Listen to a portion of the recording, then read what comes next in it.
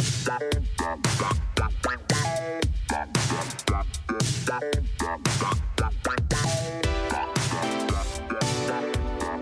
is Pals with Bill Wadman. I have Matt Fisher here, my buddy who is a barbecue pit master and all around good guy.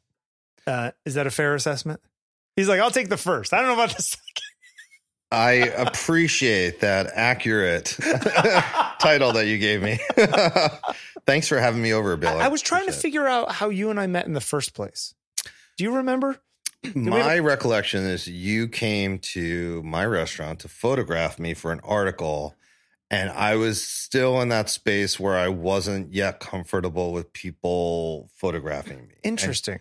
And you were pretty good about calming me down and saying this isn't going to hurt and you're not going to look like a doofus and you don't need to like pose like every other, tough guy chef. You can just I was completely wrong. Yeah. Turned out worst picture ever. No. It is interesting though. Like I've photographed Jose Andres and I've photographed Colicchio, and a lot of these guys, oh, you want this, you want that, you want this. They have 3 looks. Right. It's the only ones they ever give. Oh, you want me to hold the knife like this? So I'll hold the knife like that. And you get a very specific thing. But this is, these people who are there as like media personalities as much as they are chefs. Yeah. And I think that's the realizing that, you can play with your identity a little bit if you want to, or you don't have to be like naked all the time. It's like it's a thing you have to kind of discover as a quote unquote media personality. Yeah. It's how do you want to, you can be what you want. And that was not an idea that I had really grasped. Do you feel like if you do have to do media stuff that you like putting on a little bit of a facade? You just like being you. I discovered that I do best when I'm just me, because I'm really a shy, like many of us, like really super shy at heart. And so it's easier to say things that come to me naturally than trying to be calculated in any way. I'm not good at that. Yeah. So yeah. Your father, who I met, lives on Staten Island. Correct. But you guys grew up here in Brooklyn. So he was a lawyer, and he had originally worked in a law firm started by my grandfather in downtown Brooklyn, because he was born and raised in Brooklyn. And right before I was born, my parents moved to Staten Island when the bridge was built, and they just started to the Verrazano Bridge is first built. And there was kind of this boom of Brooklynites realizing they could go there and get more space. And what was that like growing up in Staten Island? Great in some ways, because I had the benefit of a little bit of it still being slightly underdeveloped and having a lot of natural space around to kind of romp in. People.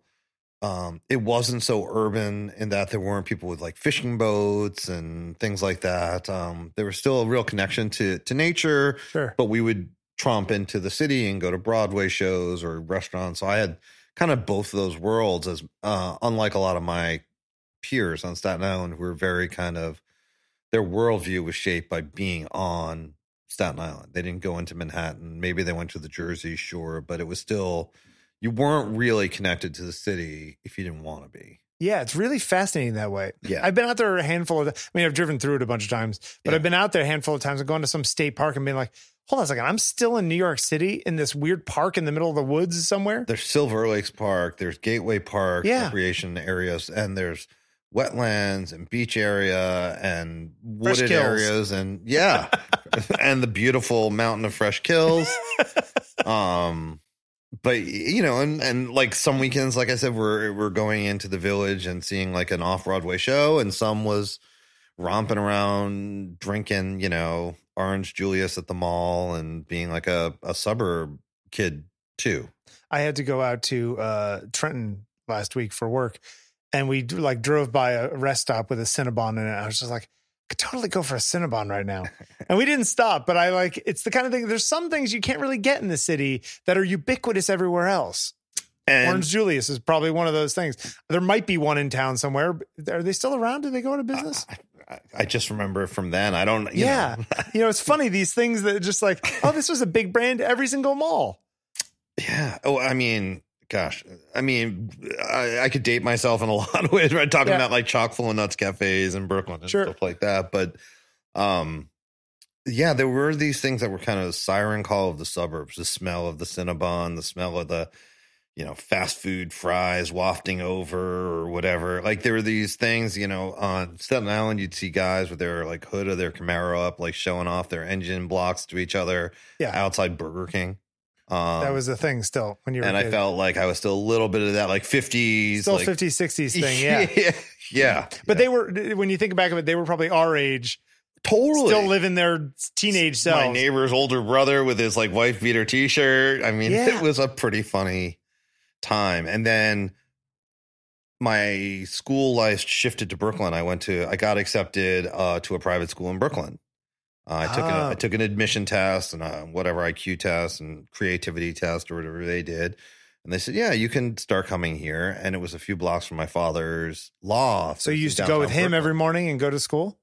Go get up like 6 a.m., drive in the city, go to breakfast with like lawyers and judges. Weird. And then wander over his school and then sit in like a back corner of a law office doing my homework. Hey, but actually it probably worked out well for your homework stuff because you had built-in time to do it.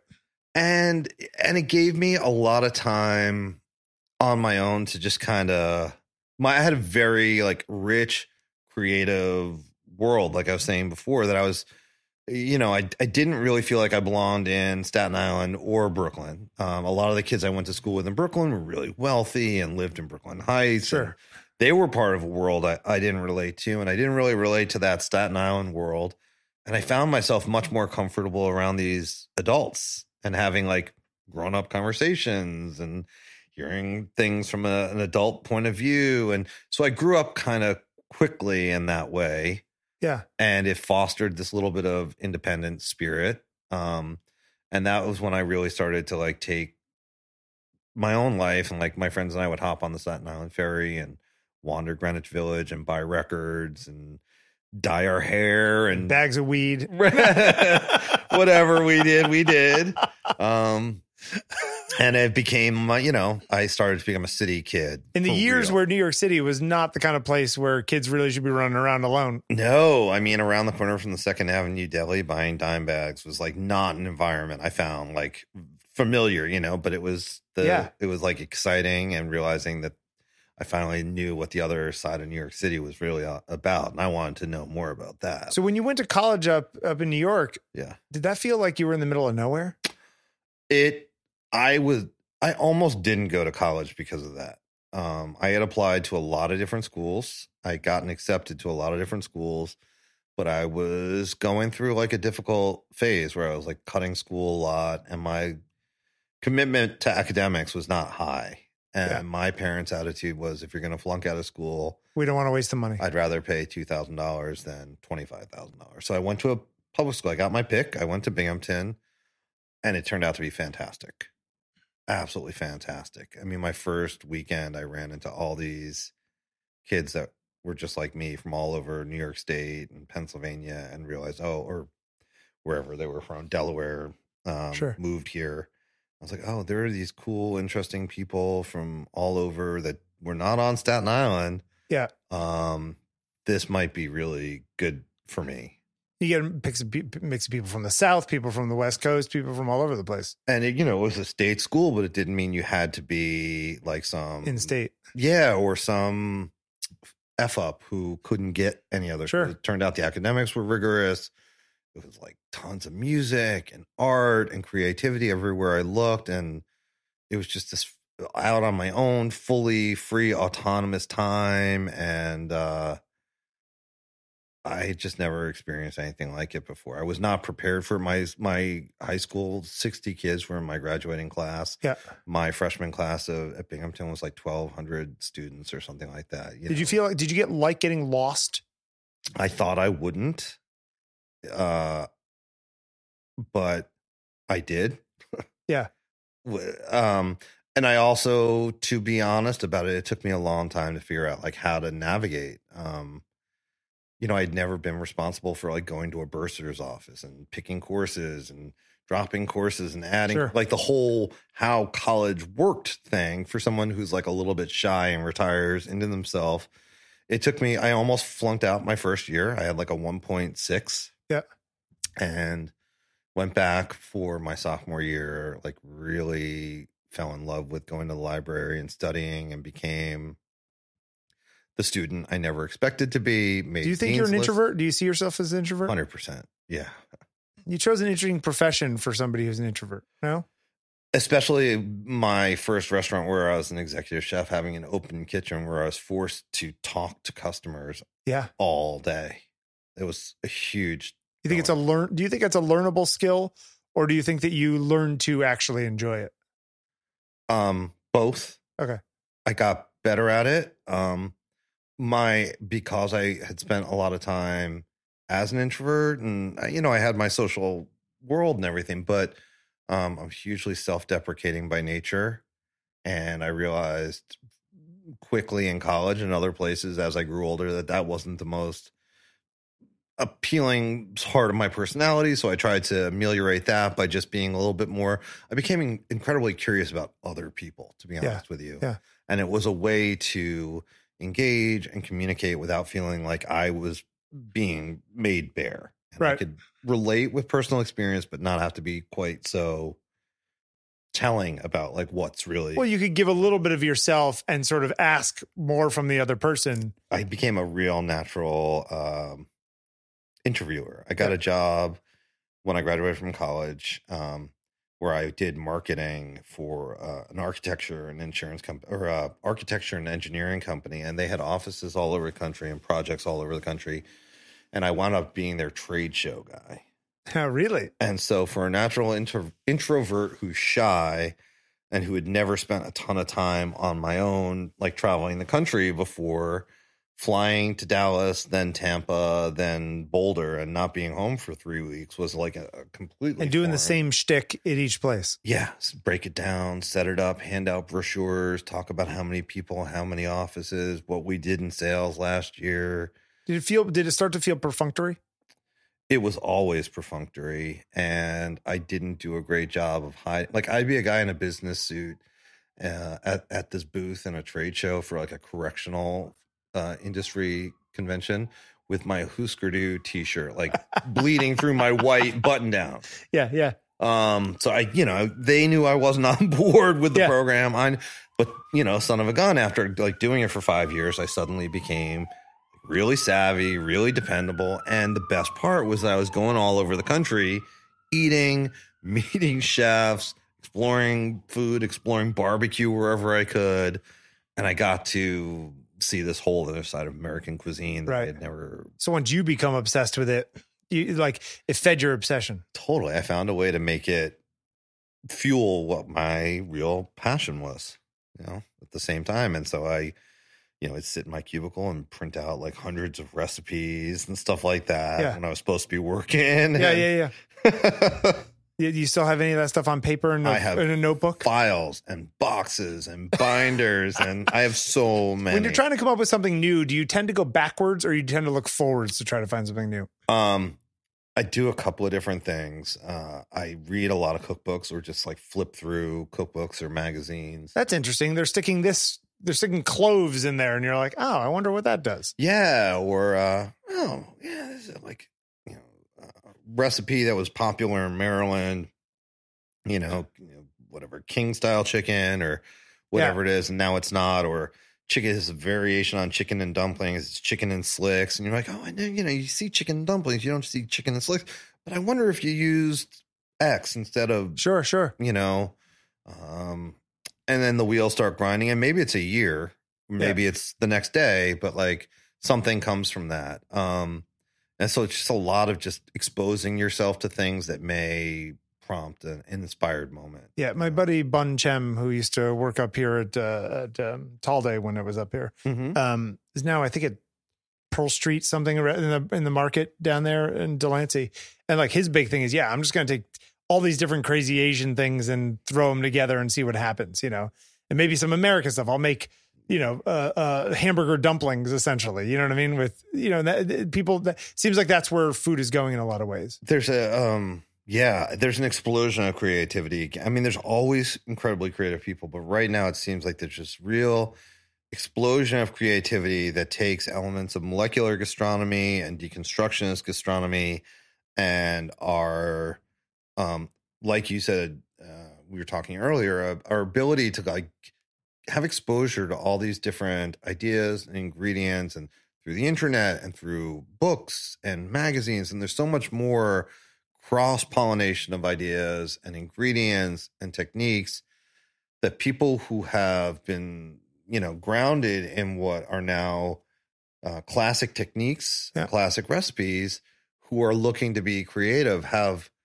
even taller shoulders that they kind of stand on to do things that are new and different. And there's an incredible collision. And I think one of the things I see in a lot of chefs younger than me is their knowledge of ingredients and their ability to pair the most unlikely things, whether it's just a presentation or a flavor combination, is really, really inspiring. Because they were growing up while all that stuff was happening, probably. They saw like Wolfgang Puck or Jean-Georges or Dale Talde or whoever it was do these incredible, Zach Palacio, incredible fusion-y things and said, oh, just the idea alone cracks open this incredible vault of possibility. Yep. And then I can put my personal stamp on that. And whatever comes of that is the expression of all these people. It's amazing. There weren't the kind of resources we have now. There weren't tons of barbecue videos on YouTube. Yeah. All these kind of, forums and books. There was a couple of great books that I bought over time within like a year or two of that were incredible resources. Smoke and Spice, Legends of Texas Barbecue. Those are some of the first barbecue books that had recipes and explained techniques about fire management, talked to different types of pit masters and had kind of a range of opinions that you could choose from to cobble together a style. Yep. And so that experimentation was invaluable. It led me to buying a bigger smoker and trying more things and then realizing that I was cooking in the rain and the snow. And that's, so much of what we do is about feeling confident in your realm and being able to, as best you can, control the elements that are the variables of what you're doing. Sure. And all of which gets even more difficult from a commercial point of view. 100%. I mean, and then that leap from, cooking in my backyard for 50 to cooking some parties, then starting a catering company and then cooking for a couple of hundred and then getting hired to do, around, I don't know what year it was, probably 2004.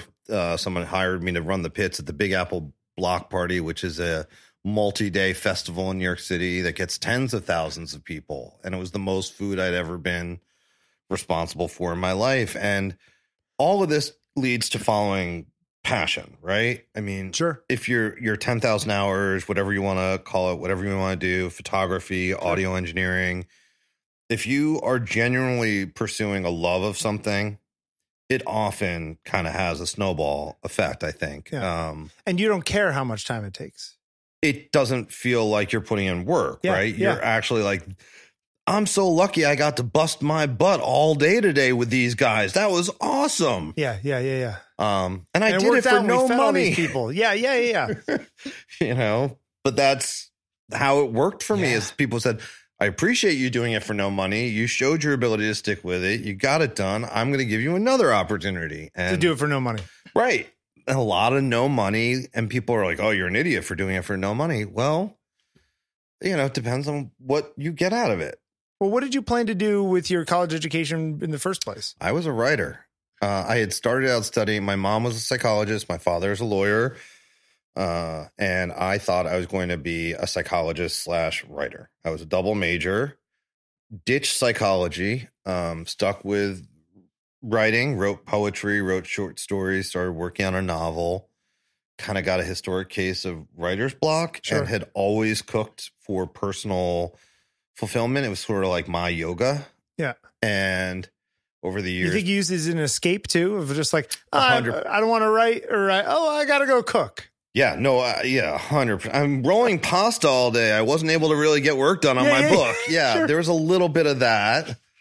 But I had gotten the cooking bug as a kid from my dad. He was a trained on a merchant marine ship by a Cordon Bleu graduate. Really? Okay. And he traveled around the world, so he was a curious guy, and he kind of brought little bits of his experience home. And so he was, when I was a kid, rolling dumplings and baking bread, and this was normal, making pastas. And so I was on a stool helping him from the time I was 4 or 5. So that part of my life was always present. And it wasn't until much later that I realized maybe I was following kind of the wrong, sort of a practical brain versus like creative brain thing. Yeah. I wasn't suited for the practical brain life, Now, when you decided you go to college, you come out and you're like, I'm going to start doing barbecue and going to be a chef. Were your parents supportive of that? Or was it like, why did we just spend 150 grand on your education and now you want to go make ribs? They were negative. Really? It was there were some fights there. Get that rusty, smoky Beverly Hillbilly thing out of my driveway. More, oh God, barbecue for dinner again. Yeah. There's years of that, like windows slamming when I started like burning the kindling, people disappearing. And then my mother got sick, and was sick for a while. And in the midst of just what was a really, really difficult and confusing time, I got my first restaurant job out of the blue. Like I got a call and I got recruited by somebody who was opening a brand new restaurant in Union Square, like off Union Square, a big. How'd they hear about you? Word of mouth. I heard you did this thing at the block party. I heard, people say good things. I mean, it really was all of those. I'll do it for free kind of karma things came back. I thought it was a joke, honestly. And right before my mother passed away, I was hired to be a pitmaster for a 13 restaurant group. And she was so proud that I had like made this transition that they had been so skeptical of and unsure of. And finally she got to see some culmination of that. There's a payoff. There's a payoff. And my dad turned around on the dime. Oh, really? Yeah. The minute you're making money, Matt, that's all right. He saw my name in the New York Times and was like, oh my God, this is actually a real thing. I thought you've just been for months talking about this. This looks like it's going to be a big deal. Right. I was like, it is. It's interesting. When did your mother pass away? What year? 2007. Okay. So yeah, my father died in 2005. It's interesting because I was not a photographer at the time. And sometimes I think it's like, man, I've had my pictures on the covers of magazines and all this kind of stuff. And like, my father knew none of that. You know what I mean? Oh. So I'm proud of you for having had that with your mother. You know what I mean? You had had a moment before she passed. Really appreciate that. And I can relate to how that must feel for you, because the thing that I felt was she didn't see the restaurant. Oh, then it was all the other things that she didn't really try it. She didn't see it. And then when I became an executive chef, I remember talking to my wife and saying like, my mom didn't get to see me do this. This is a whole new, she'd be stunned. This happened so fast. And there's a part of me that just really wants to believe that they do see it, Sure. Yeah. But you were raised Jewish. I was. You're religious or at all? More the older I get. Okay. But I spent a lot of decades feeling no connection to my religion. And when I realized that that people, how can I say this compactly? Once I had the realization that people saw me as Jewish, no matter how I saw myself, it changed the way I thought about religion. Okay. Interesting.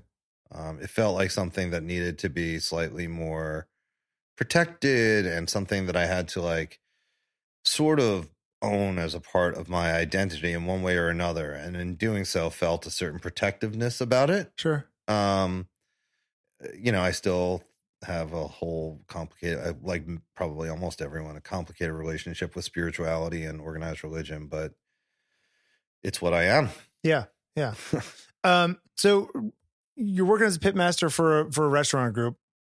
What is it like working for someone else versus having your own thing? What I mean, is that obviously there are good things and bad things about both of them, but I mean, in as much as you can say, working for other people, was that a thing that you enjoyed, or was it something that you found frustrating?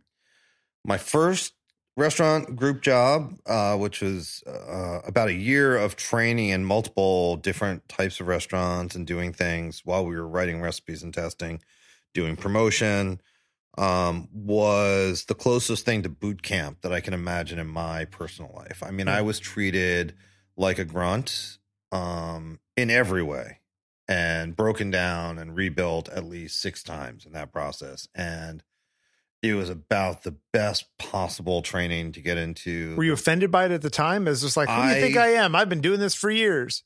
In the beginning, I mean, I remember there was an executive chef that I said, he was saying, I've done this and I've done that. I was like, well, I've cooked for presidents too, Yeah. But the truth is, I was a bit of a peon at that point, but I knew that my food was good, which is an element you need to have to survive. Sure.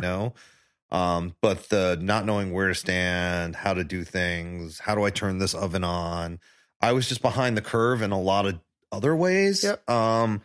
And I went home crying a lot, hid in like closets and cried and punched things and cursed myself and cursed other people and didn't think I was going to make it. And I mean, it was rough, really rough. And it was the best year I could have ever had to get me ready for what was coming.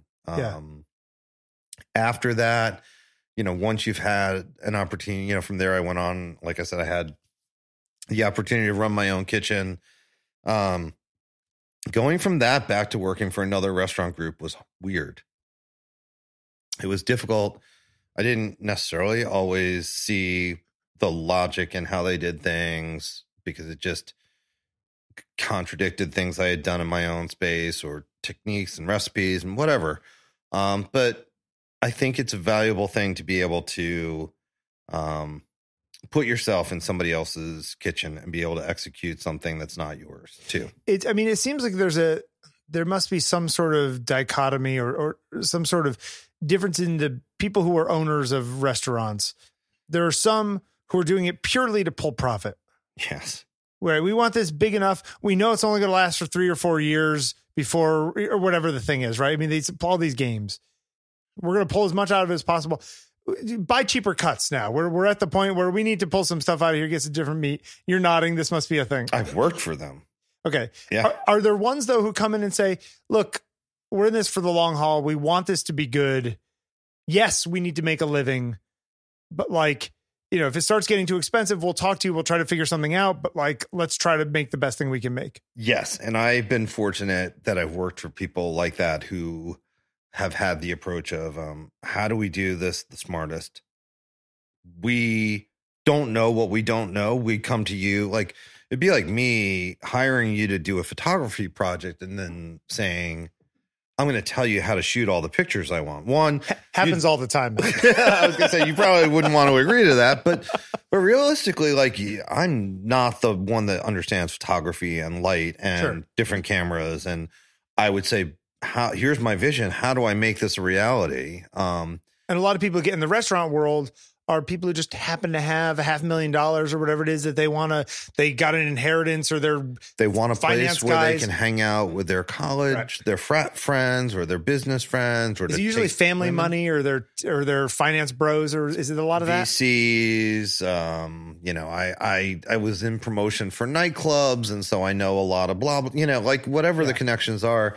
I think there's a real difference between owner chefs, owner operators, straight up investment owners who never set foot in the business. I came from a family of people who ran their own businesses, family businesses. And so my mentality was always, you can't trust anybody but yourself to watch the till. So if you're not in it to be there physically and oversee it, you're not going to have a great outcome. That's not always true, but I think the owners who think I'll set it and forget it and I'll walk away, who just believe they know how everything works are probably the worst I've encountered.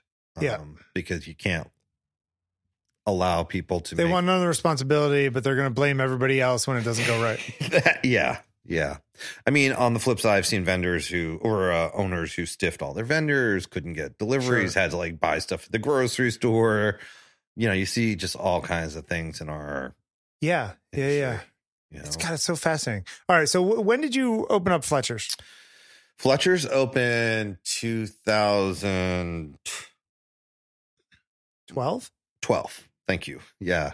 I just thrown out a No, you're date. right. I was just like, it doesn't seem like that, but yeah, 2012. So tell me about that journey a little bit, if you don't mind. Yeah, absolutely. I had been working at a place in Manhattan called Rub Barbecue for about, I think almost 6 years at that point, something like that, 4 or 5 years. And, 4 years. And it was going through a little bit of a culture change, and, chefs that I had worked with, like my pitmaster, my partner in the kitchen was leaving, and his wife was the manager. And I just felt uncertain, like what the new culture of this restaurant was going to be. And I quietly started looking around to see if there were any other opportunities just to have something just in case.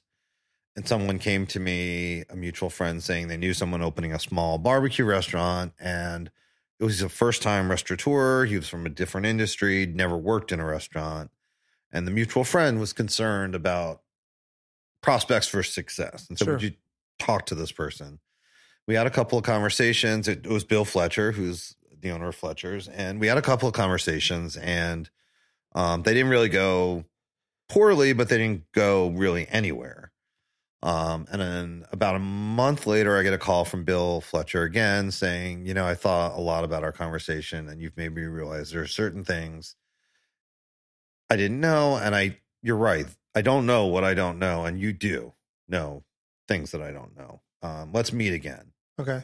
And that last conversation, we really started to realize that we had a lot more in common about like what we would like to see out of a barbecue restaurant in terms of sustainable, humane, traceable ingredients, all the other things that were kind of the foundation of this boutique style of barbecue. I wouldn't call it artisanal, but more of a small scale. Was that a big thing 8 years ago? Was that like it wasn't you weren't on the cusp of a wave, or we were nationally on the cusp of a wave of a slightly more responsible approach. I mean, it's protein heavy.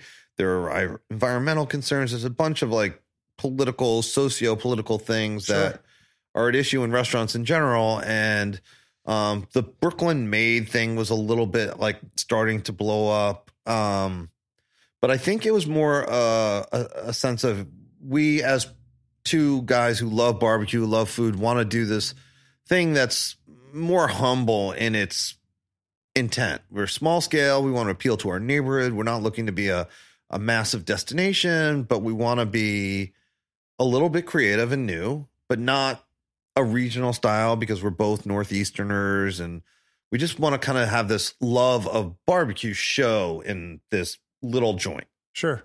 And that kind of became the germ of what we did. And he gave me the freedom to put specials on the menu, and being someone who, enjoys a lot of different types of cuisine available in the city, I started to dabble with the things that I thought would complement barbecue, from Chinatown or from Curry Hill or from different parts of the city, making pizzas in the fire, just playing, having fun, and we built the kind of small regular clientele that we knew by name. Sure. And had a relationship with. And as a chef, that's a fantastic opportunity to kind of, somebody said, have you thought about doing this? And I said, well, if you come back next Saturday, you can try it. Sure. And that's inspiring. And yeah.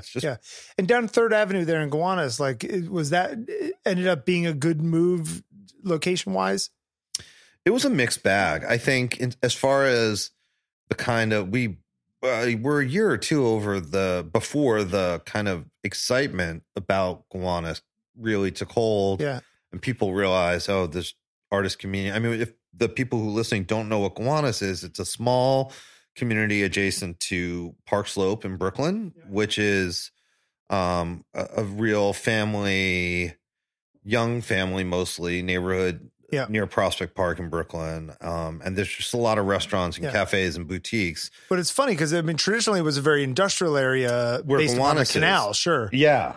So we're just Gowanus is just a few blocks away in a slightly more industrial and rundown, slightly remote neighborhood. And turns out there's just tons of artist studios and creative people doing music and post-production for film and a lot of these things that are hidden behind anonymous facades started to emerge as a cool destination area, any event. What it did do was made it much more important to connect to the local community because we don't have as much foot traffic and we don't have as many destination people, and parking is hard.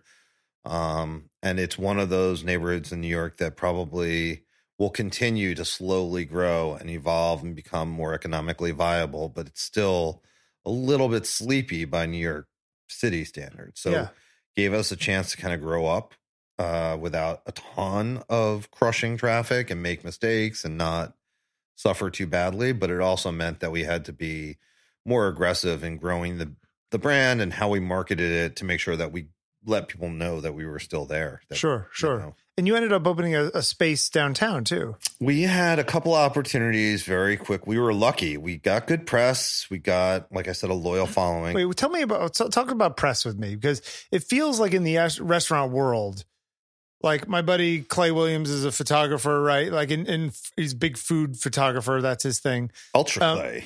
Yeah. And, you know, like he's deep in that side. Like I am not a foodie, which may offend you, but like, you know what I mean? Like there are people though who like are thinking about the new restaurants that are opening. I mean, food blogs and food culture and online stuff. I mean, that feels like it is, if you don't get written up in the right thing or the right person writes something about you, you could live or die based upon that kind of stuff. Is that not true? Is that true? Or it's completely true. And how do you play it? Do you hire PR people? Do you know the right people to call somebody to say they've got a space this week for an article about whatever? Do you want to?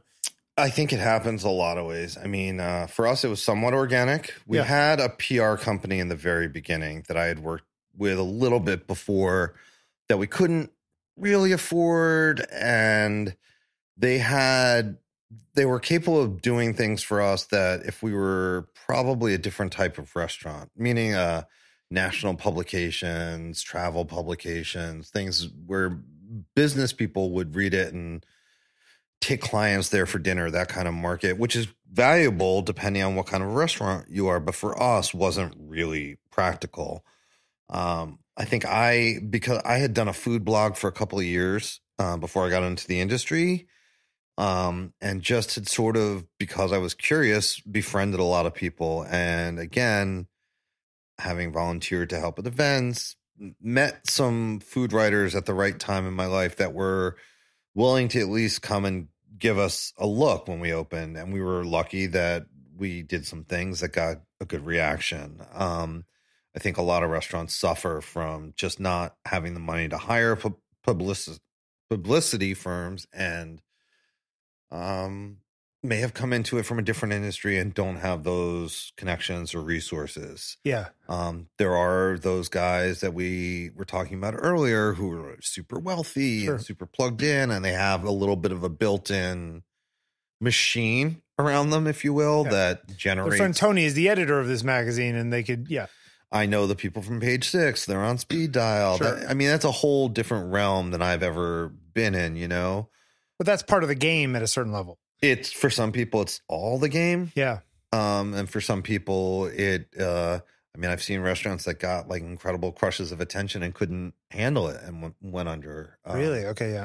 Because you get too much too soon and your quality suffers or whatever happens. And, you know, there are a lot of dual-edged swords about all of it. But, you know, by the same token, a bad review on a place like, I don't know, Grub Street could probably hurt a place where that's one of the 3 articles they got when they opened. Sure. Yeah. I mean, and that, just a quick aside before we get back to the what about like Yelp and those things, like reviews on those things? Does that help Now they want you to pay for it. That seems like it's a whole racket in itself. I have to be careful about what I say Fair enough. right now. Okay, I'll step back. No, not at all. It's that I have strong feelings about that. So we opened our restaurant, and one of the first Yelp reviews I saw, and at that point I was like neurotic, and anything that somebody wrote, I was reading everything, Foursquare, Google review, like I was on it, and I read every Yelp review, but the very first one said something, I can't remember verbatim, but it was about this. It was after going to Fletcher's, I'm disappointed that Matt Fisher was ever born. Something to that effect. You used my name. Wow. And the punchline was like, they were sorry that my parents had birthed me. Because their experience was so bad. Because their brisket sandwich was, I don't know, smaller than they had hoped it would be. I have no idea what their gripe was. They merely made it super hurtful and personal. That's what I took away.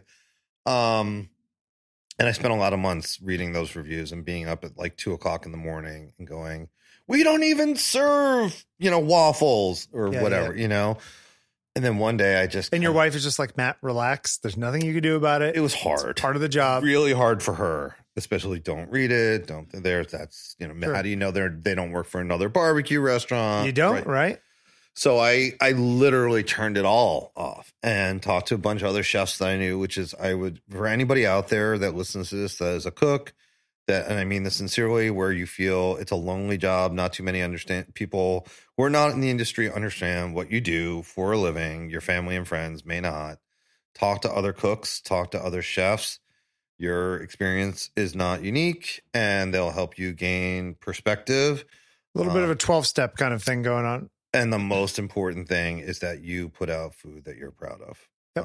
If you taste it and you love it and you would give it to your mom or your best friend or your spouse, and the customer says something mean or nasty, or you see it on Yelp, that's them. If you feel good about what you did, your effort, and you're committed to like putting out good food, treating people well, it doesn't matter what someone says on the internet about you. It really doesn't. You can't do a darn thing about it. Don't read it. Don't care about it. Go in, do your thing, do your job, put out good food. Don't worry about what's getting written anywhere, ever, ever. It's a difficult thing to do. Nearly impossible, but I mean that sincerely. Like I stopped looking, like I'll listen to this because it's something, it's fun, and I'm glad you invited me to do it, and it's not. But did your psychology improve after kind of 100%. understand? Okay. I'm totally different. Are there times when you fall back into that, like fall off the wagon, as it were? Yeah. I'm human. I'm fallible. I mean, I get sucked in. Even it manifests in politics. It manifests in all kinds of things. And social media does that to us. But I focus on my good friends and my good family. And I mean that like it sounds corny or hackneyed, but we give so much of ourselves to our professions, and physically, emotionally, time-wise, whatever, that you're cheating yourself by like ruminating on that crap outside of the job. When you're on the weekend with your kid or your family or your pet or whatever, remember that that's the thing that matters in your life. I mean, you need the other thing to pay the rent, and it's your art maybe, but it's not your whole life. That's no one's dying on the operating table if your burger is not a perfectly made rare. Like right. You'll refire it, Yeah. You got to get perspective. So when you have the opportunities to sort of expand into these spaces, so how did that work? And is that something you want to do, or is that like a whole almost like a Homer-esque odyssey of the process of doing that and dealing with the delays of things and dealing with corporate stuff and dealing with other people and all the rest of it? Yes, all that. We got a couple of opportunities. One immediately when we opened, that was in Manhattan, and it was right near Chelsea Market. And it's actually the site that was supposedly, unfortunately, going to be the Bourdain Market. Oh, okay. But when we were there, it was like bare walls and dripping puddles, and it was pretty stuff falling from the ceiling. And we were in a shipping container, and there was like 3 other vendors there, And when we got the offer, I thought, oh, it's Manhattan, it's Chelsea Market, it's the West Side. There's tons of people. It's going to get press. It's big money behind it. It was a disaster. Like staffing it cost us, bringing product over there cost, like just couldn't store anything there. You were cooking everything here, bringing it there. Couldn't cook anything there. And so the reason I brought that up was to say, like, ultimately we got other offers that were much more well suited to what we were doing. But we were in that phase of expansion, growth, more revenue, more. Sure. It's an opportunity. Who knows when another one will come along? It's Manhattan. It's not Brooklyn. And you kind of make these calculations that you're almost convincing yourself an opportunity is better than it is. Sure. And we all do it, right? And so having made that first mistake, and it wasn't super costly, but it was educational. We went on to find other people who came to us, heard about that experience and said, we're doing it differently. Yeah. And you can get in on a smaller scale and you can do it your way. But yeah, there were, this guy also serves things on a potato roll. So would you be willing to use different bread? Because, there's all those other things, like you said, to navigate. But they're different now because there are so many of those. There's different like points of entry cost wise. And you can find one that's better suited to you if you're a little bit more calm and savvy about what you're doing. Do you think that those things are a temporary situation? You think that's what's in now, or these food markets? They're all over Manhattan, right? I mean, there's a corner bistro one on 47th and 9th or wherever the hell it is, right over there. And it's like, wait, and you look in and it looks kind of like the corner bistro, and you can get a corner bistro burger theoretically. I haven't been in there, but you know what I mean? There's that kind of thing, which feels kitschy and weird. Yeah. And it feels like the kind of thing where 15 years from now, we're all going to look back and go, remember when they threw a bunch of restaurants into a space together and that was like a thing? And there was no cash. Right? There's people who complain about that. It was only for the gram. You couldn't actually eat anything. You could just take a picture with it. Kind of, right? Doesn't it kind of feel like that a little? It is that a little bit. Yeah, I think there's going to be a shaking out. I mean, like barbecue restaurants, I think when things become a trend, it gets like a little silly, like more open up, and then the winnows down eventually. The field winnows down. I think that there is a future for that type of thing, though, for sure. I just think it's a natural kind of evolution of society. I mean, if you look in parts of Asia where they have like vending machine restaurants or restaurants where you order long before we did at a kiosk and a window just opens and your bowl of ramen is shoved out. You don't see another person. I think there's an element digital automat.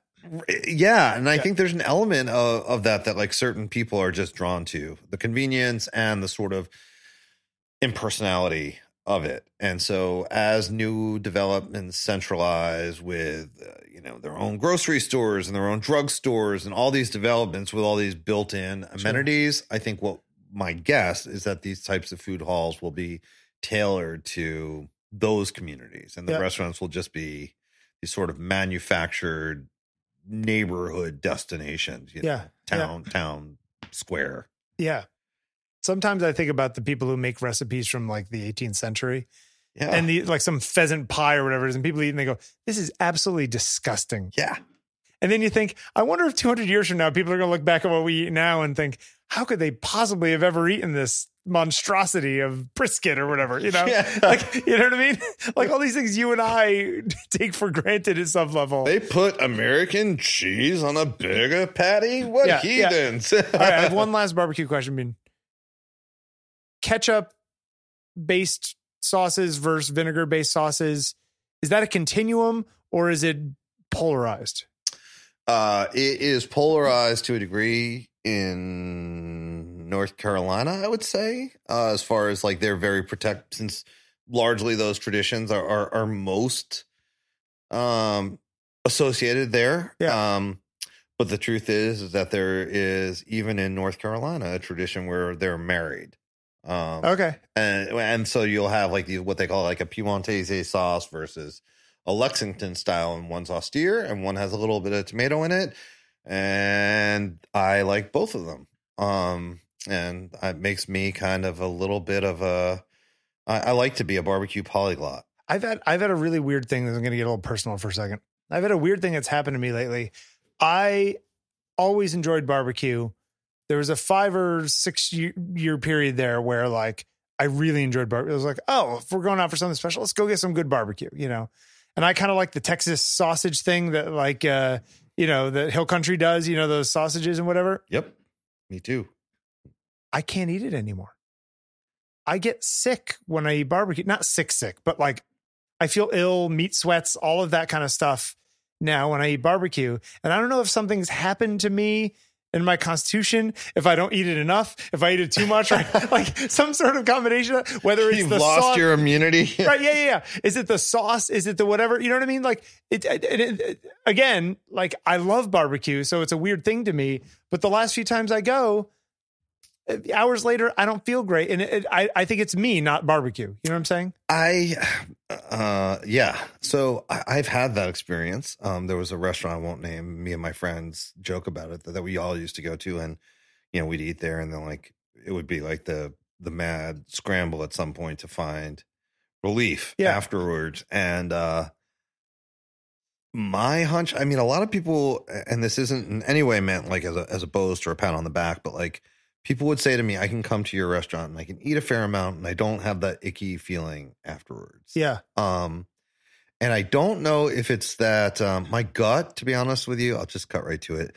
I think people are generally cooking and serving fattier types of barbecue. You think it's the fat content?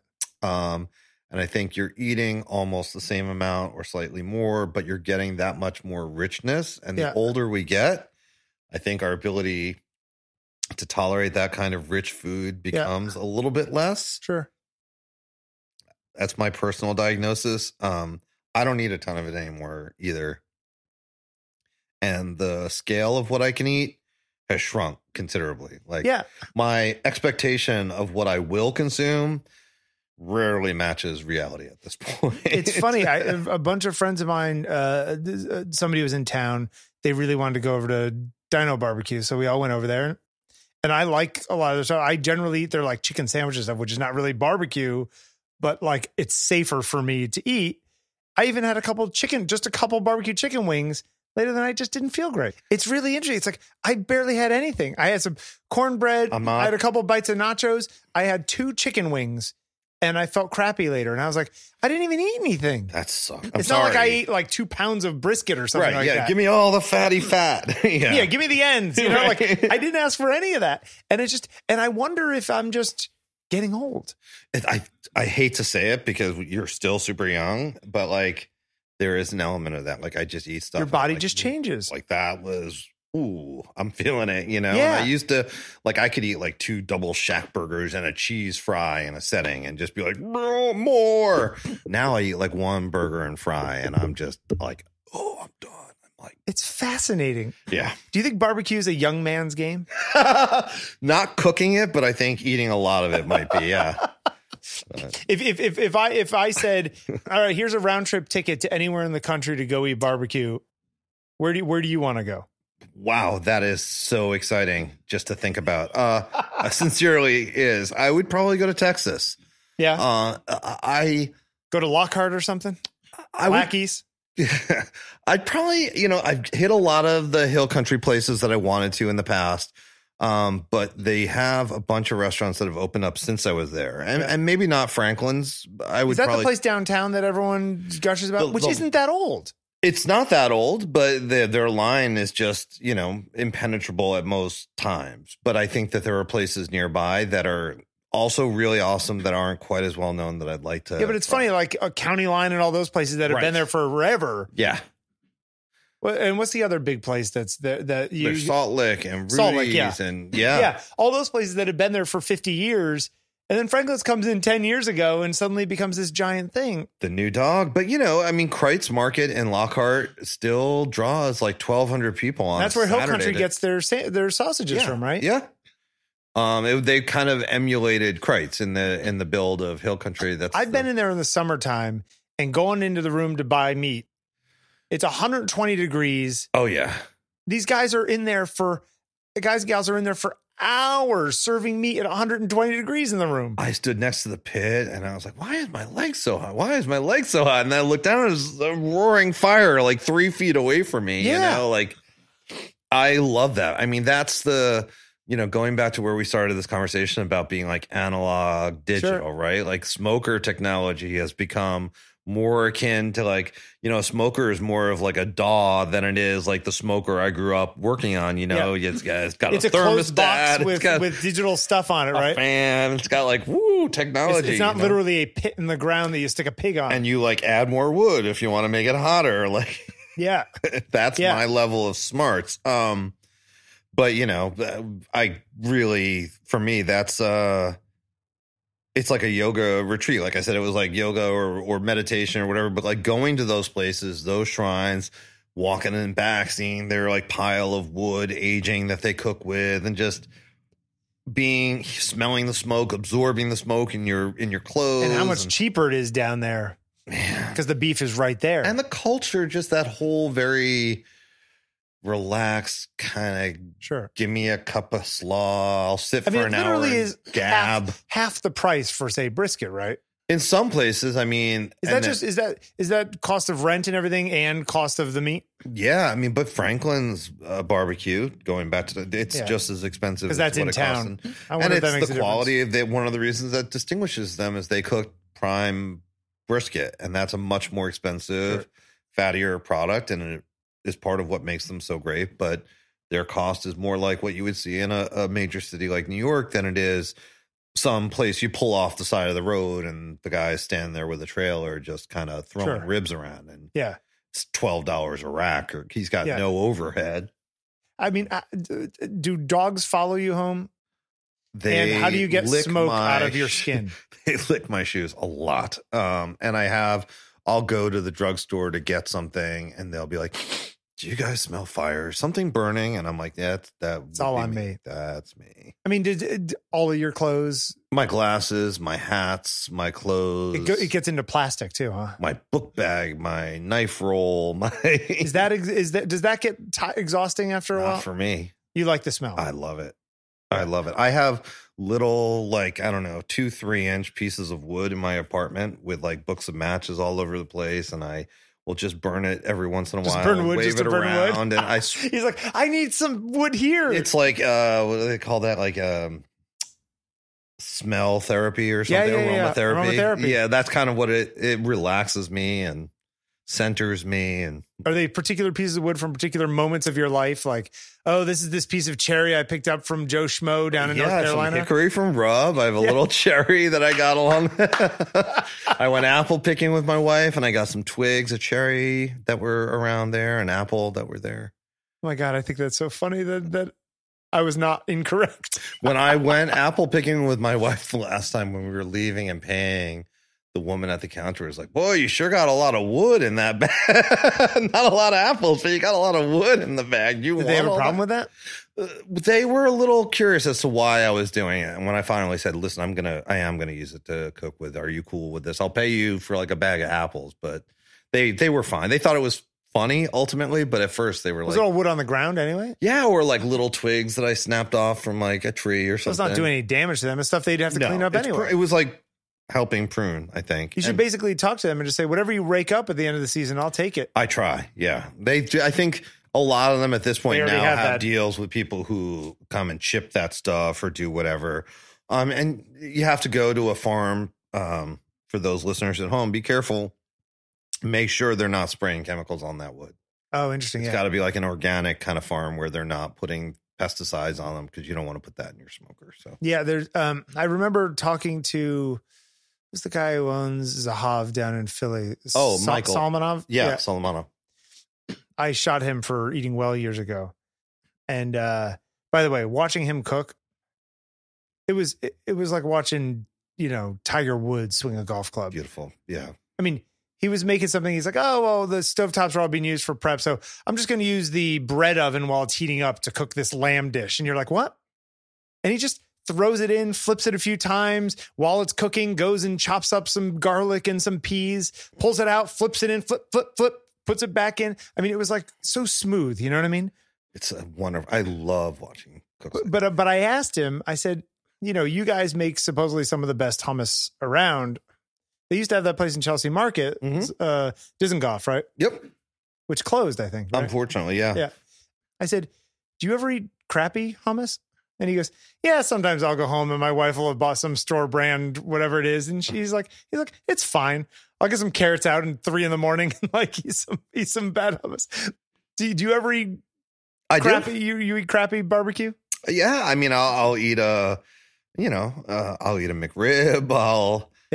There's, yes. Short answer is yes. I'm guilty of being aware of what I'm putting in my body and doing it anyway. Yes. And I know that sounds like, so what, we all are, but I mean, I eat fast food on occasion. Yeah. I mean, as someone who cooks with almost exclusively like really responsible ingredients, it's not something I'm proud of, but I grew up kind of a fast food, convenience food junkie. And is that stress eating, you think? Stress eating, convenience eating, emotional eating, 350%. Yeah. Does your weight fluctuate because of that? 350%. Yeah. And I struggle with other health issues just from my diet in general. Like other your doctors say, you got to be careful. Yeah, I get yelled at. I mean, I really do get yelled at, like by my doctor. He's just like, come on, man, you can do this. Yeah. And a lot of it is just moving and moderation. I mean, I still try to eat pretty well, but a lot of guilt day eating. There aren't a lot of pit masters who are underweight. No, I mean, and there's a lot of the don't trust a skinny cook philosophy in barbecue world. Yeah. But we're not generally paragons of health. That's just the way it goes. Yeah. Just it's not the healthiest food in the world. It's not like cooking on the line where you're sweating it out for 12 hours. You're moving pretty slow. Yeah.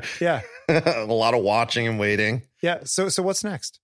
A couple of different things on the horizon. Always trying to keep projects moving, like always trying to have something going on. I'm consulting right now on a restaurant in Japan. It's going to be opening hopefully about July.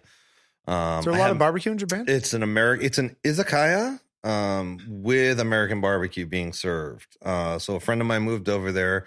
His wife is a Japanese chef and he's an American. And he is cooking traditional American barbecue and then bringing a few elements of her background and her technique to it. He does like a smoked Alabama white chicken sandwich with an Asian style slaw with it on an Asian bread. He's been doing it as a pop-up and it's been getting a lot of feedback, good feedback. So that's one thing, and talking to some people about some new barbecue projects and working on a business plan for a kind of a prepared retail food project of my own that I'd like to try to start up. So that's kind of a couple exciting. of different irons in the fire. Yeah. It's is there a big seasonal thing to barbecue? There's in New York at least. Yeah, there is. I mean, I think the thing that people really love in the city, it turns out, with barbecue is like an outdoor space, a beer hall thing. I think that's when we really shine. Is that Pig Beach or whatever down there? That kind of thing where you can really go with a group and hang out and make a day of it. I think that's ultimate, where barbecue really does best in the city. Yeah, it mimics the kind of big barbecue hall kind of thing that they get in places like Texas or Tennessee, where the weather is more mild throughout the year and you can kind of be out and experiencing it, Yeah, totally. It's such like the way that the world is going. It does feel like there's a lot more homogeneity to it all. Yeah. I have real mixed feelings about that, to be honest. You can get a little bit of anything anywhere. Yeah. I mean, it's like the great equalizer. And it's also like you started out in the beginning of this conversation talking about our places losing their unique cultural identities. And is there a balance between that? Is that inevitable? Is evolution just a thing that, New York is changing so much. You've seen it change in your time here. I've seen it change in my time here. Do you fight to preserve things? What do you preserve? How do you bring the old into the new? I think in our food, it's the same kind of thing. And barbecue, like you were asking about before, will evolve. Like how we serve it, how we present it, how we cook it, the flavors that dominate it. There's going to be a constant desire for something new. Yeah. And how that changes is kind of exciting. You know, it's a lot of possibility. Like you said, or a lot of the same thing just everywhere. And you don't need to go to Texas to get a beef rib. You can just get a Texas beef rib in every city and every state in the country. Yeah. Which is better. Strange future. I'd rather have some scarcity. I like that. Yeah. Where it's special. You're going to Austin, you're getting this thing you can't get otherwise. For me, that the getting there is half the pleasure. And if you've ever gone to the Salt Lick in Driftwood, Texas, it's all about it's about the perfect place. Like, grab a cooler and plan to spend like 5 or 6 hours watching the river go by and eating a couple of waves of barbecue. And you realize we can all slow down and appreciate things like in their own natural habitat a little bit too. My wife has a thing for Dole Whip. Oh, yes. Which they only sell at like Disney World, Disneyland, and like the Dole thing out. And now they're starting to sell it other places. And Heather's not happy about it. And I'm kind of not happy about it because it was like, no, if you want Dole Whip, you either got to go to Hawaii or you got to go to Disney World. It's like, that was it. And it was kind of nice that way. I hear you. I don't want to see a world where In-N-Out Burger is everywhere. Like, I want it to, it to be this elusive thing a little bit that not everybody has experienced without making the pilgrimage. I mean, it's funny. There's that religious aspect of food that a lot of people have too. He's just like, he's like, why do you think I do? I pray to the coals and into the wood smoke. I definitely believe that. I believe that. Matt, thank you for coming down. It was fun. Thank you. Really a pleasure.